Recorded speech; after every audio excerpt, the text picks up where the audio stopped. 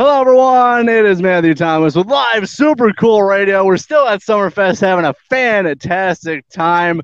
My fourth interview for today, and I got a great guest making his, I believe, third appearance here on Super Cool Radio. Please welcome Jymmy of The Lonely Ones and Bobaflex.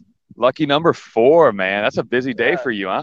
I know it's been very busy, but it's been a fantastic time. As you hear, the festival's going on right now. You can hear everything going on. Yeah, these are directional mics just pointing right there. Yeah. So, but it's been a great time, and I get to hang out with you, so it makes it even better. That's what I was looking forward to the most. Oh, yeah. I was looking forward to hanging out with you. All right. So, fun fact about Ohio. Do you know the official drink of Ohio?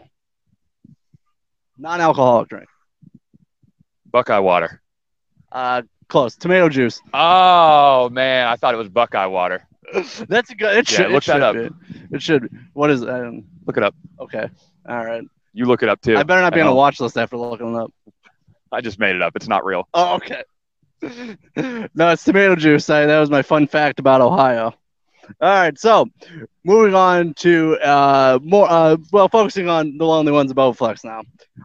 So I asked a friend when I was making these notes for this interview a long time ago, a friend I think you know as well, Phil Perkins. Oh, I know him very well. So he wanted me to ask you guys, like, where do you see The Lonely Ones and Bobaflex in 5 years? What's the goals for both bands? Well, Bobaflex is tough because it's it's not really an active touring band or anything like that. We keep those motorcycles right there. That's really helping, guys. Thank you. You have a good day, all right? Live coverage, you never know what to expect. So I couldn't even really give you a vision for Bobaflex. The Lonely Ones, man, I just want to keep playing and keep growing. I'd like to be at the point where, in 5 years from now, we're playing, 1,000+ seaters a night. I would be a real happy camper. I think we've got the juice to do that. People are really taking interest in what the band is doing, more so than ever. Day after day, I discover new fans and other musicians that are fans of ours, and that's usually a good sign. I think. Well, we talked about in this last interview. Tour with Mammoth got to happen at some point. Oh man, I'd love that. Oh yeah. It was just at the Bluestone in Columbus 9 months or so ago, and I wasn't there, but I heard it went really well. I'm seeing him again in November. I saw him in February in Chicago, and I'm going to see him in November in Grand Rapids, and I can't wait. Dude is phenomenal, man. Oh, yeah. It played everything on that first record, right? Yeah. Yeah. Oh, yeah. I don't know if that's the same case for the new record, upcoming record, whatever, but I'm not sure about that one. But yeah, I heard it's equally good, though. Yeah, that's a level I'm not wired to operate at. Maybe at some point. Well, Maybe. You do play bass and guitar. That's at least 2 instruments. Yeah, it's just 2/3 of one of the other ones, though. Drums are tricky, though. I wouldn't be able to do it. I don't play any instruments, so I don't know what I'm talking about. Yet. You don't play any instruments yet. That's what I like to tell people. I can talk, though. Mm-hmm. So, very well. Thank you. This is me on a good day. I keep backing up. All good. All good. Hey, it's a live interview. You never know what's going to happen. All right, moving on, though. Thank you. Shout out to Phil for the question, by the way. Awesome, dude. Love you, Big P. Oh, yeah, for sure. So I have a question for you. So we know, like, almost every band has, like, certain songs fans are expected them, to play. What are the 3 songs that are guaranteed to be in almost every Lonely One set? The Lonely One, for sure. We had a little Bad Company moment where we had a debut album idea together when we first launched, and we wanted to call it The Lonely One, with the lead single The Lonely One by The Lonely Ones. I don't know. I really am more interested in turning expectations on their head, outside of that one. I like not really being able to guarantee fans what song they're going to see next. I mean, it's not like our catalog is wildly deep. I think we've got something like 16 songs written that are ready to go live. And so if we play 12 or 13 of them, we've had songs that are our second, third biggest song that, we'll take out for a week or two just to keep it fresh, just so it feels like something new for people. I'm not into the, super puzzle piece, put it all together, same thing. The turnkey kind of set list. Yeah. It's just not interesting to me. And well, you guys got a wide variety. I would say, they're all in the rock category, but you got some songs like The Way Out, a little bit more, slowed down, still a great rock song. Then you got Getting High or Change the Station, really super punch you in the face kind of music. Yeah. Are you asking like the Oh, that was just comment. That was just comment. I had no question. Sorry. Thank you. I didn't want to answer the question. Sorry, no, there was no question involved in that. That was just me giving my. We try to keep it varied. You know what I mean? I got no interest in doing the same thing every night, and I got no interest in creating the same song twice.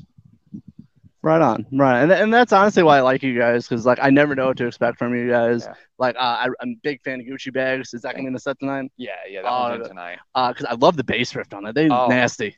Thank you. That song was originally all guitar parts, the bass riff and all that, and we just kind of it's something I've been really into lately that Rick Rubin was talking about called the brutal edit.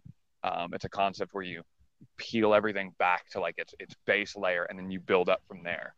So it was like, instead of making the guitar always do that riff, we just kept the concept of the riff in the song and then find new interesting ways to put it in. And it's ended up being the coolest way to start out with it on bass. Oh, I know. It's a awesome song. It's cool how you're able to engineer songs like that where it's going to be different. Yeah. Yeah. And again, you never know what to expect from especially, Lonely Ones, even Bobaflex too. I know you guys don't, not as, you still play shows, you still release some music here and there, but obviously Lonely One's the more active band. Yeah, most definitely more active band. Oh, for sure. But if you haven't seen the Lonely Ones, you are missing out, and I don't know what to tell you other than see them live at some point. You could do yourself a favor, treat yourself. Yes, please do. My rent's not paid yet, and I could really use a t-shirt sale from every single one of you. Yeah, I also mine too, by the way, so it'll be nice. Come on. Hey, drop your Venmo right now. I actually don't have one yet, but it's 2020. I know, yeah, I got to work on that. But if you want, supercoolradio.threadless.com, pick yourself up a shirt. Yeah, there you go. That's the best way. Anyway, cheap plugs out of the way. I wanted to ask this question last interview. I don't think I got to it. We were talking about your signature. I think it was after the interview. Yeah. You said you had a unique story behind how you created it, so I'm curious what it is. Yeah, as I'm about to tell you this story, I'm realizing the common theme and things I do is that I get bored of doing the same thing and will, even against my own best interest, flip it. So this was back in the Bobaflex days when we released our final full-length album of the time. I don't know, we might do another one at some point.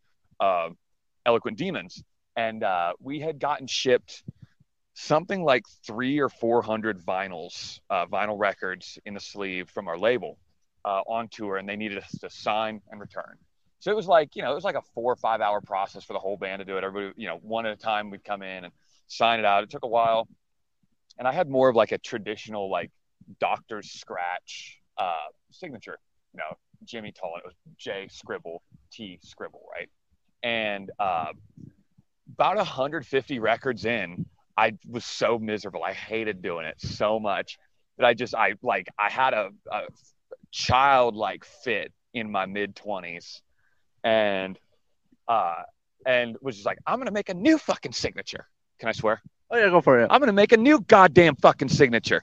And so I stepped aside and I was like, all right, I gave myself like 5 minutes to come up with something new that was not that. And I don't think I want to spoil the exact individual small minute details of it, because it's detailed in the best way I can come up with, but every letter of my initials is in that triangle, and I wanted it to look more like a sigil or a hieroglyph than insignia almost. Yes, than a kind of like that Zoso type shit. I wanted it to be something like that hid my name in it. Okay. It is cool because I have a signed set list from you guys. Yeah. I believe that was at Bardo's his house before the Notre Dame game. Yeah. That was our last interview. Yeah. I think that was September or late August. It was when they were playing Ohio State. Yes. I'd hear about a bunch of football teams that I didn't follow, and everybody in my band and crew and at Bardo's was all into it, and I had no idea what was going on. A lot of people are invested in that. Absolutely. But no, I think you signed that, and I was like, oh, that looks really cool. And he's like, well, next interview, I got a story for you. So I was like, so I remembered. I wrote it down. That's good, man. That's good. But that's, well, I just got just a few more things, and we're wrapping this up because I know you're going to take the stage. I believe it's 8 o'clock, right, for the Lonely Ones? Something around there. Ballpark. So what is kind of the rest of this year looking like for the Lonely Ones and Bobaflex and early 2024? How about we go with that? For Bobaflex, I think we got 3 shows Thanksgiving weekend, all Ohio, West Virginia. I'm not going to say the dates, not because I'm trying to hide them, because I don't remember off the top of my head, but Thanksgiving weekend, Huntington, West Virginia, Bucyrus, Ohio, and Pomeroy, Ohio. If you look that up, you'll find the actual days. I just don't want to say the wrong day. No, yeah. It's on the internet. As for the Lonely Ones, we've got more shows we're going to announce November, December. We're basically peeling out through Labor Day weekend, finishing it with a big bash up in Madison, Wisconsin. Taste of Madison. We just had a tour that wasn't even announced yet fall through. That was the end of September, October, which I knew was coming. You know what I mean? You could feel it. Yeah, that dreaded anticipation that like something's gonna happen. Yeah, I've been in this industry for 11 years now, and you kind of know, yeah. You can tell. But so yeah, that just fell through. So I might just pop up. Keep your eyes peeled. If you're in the Eastern U.S., I might pop in real quick, get a little pop job, or just anywhere in the U.S. Yeah, go to Hawaii. Yeah, I like where your head's at. Hey, I'm not just a pretty face. I'm the idea man. Yeah, big ideas. All right, well, make sure to see the Lonely Ones of Bobaflex at a venue near you, or travel, support live music, do whatever you got to do. So, all of it. Jimmy, it's always a great time hanging out with you, and I look forward to rocking out with the Lonely Ones tonight. And again, we get to hang out for the rest of the day too. It's very fun. It's gonna be a really good time. Oh yeah, for sure. So make sure to check out and support the Lonely Ones, see them live when you can. I'm be wrapping up the Summerfest coverage pretty soon, so I appreciate everyone tuning in. And remember, let me sign off real quick before I say that. For Jimmy Tolland of Lonely Ones and Bobaflex, I'm your host always, Matthew Thomas. Thanks so much for watching Live Super Cool Radio. And remember, stay frosty. Woo, bitch!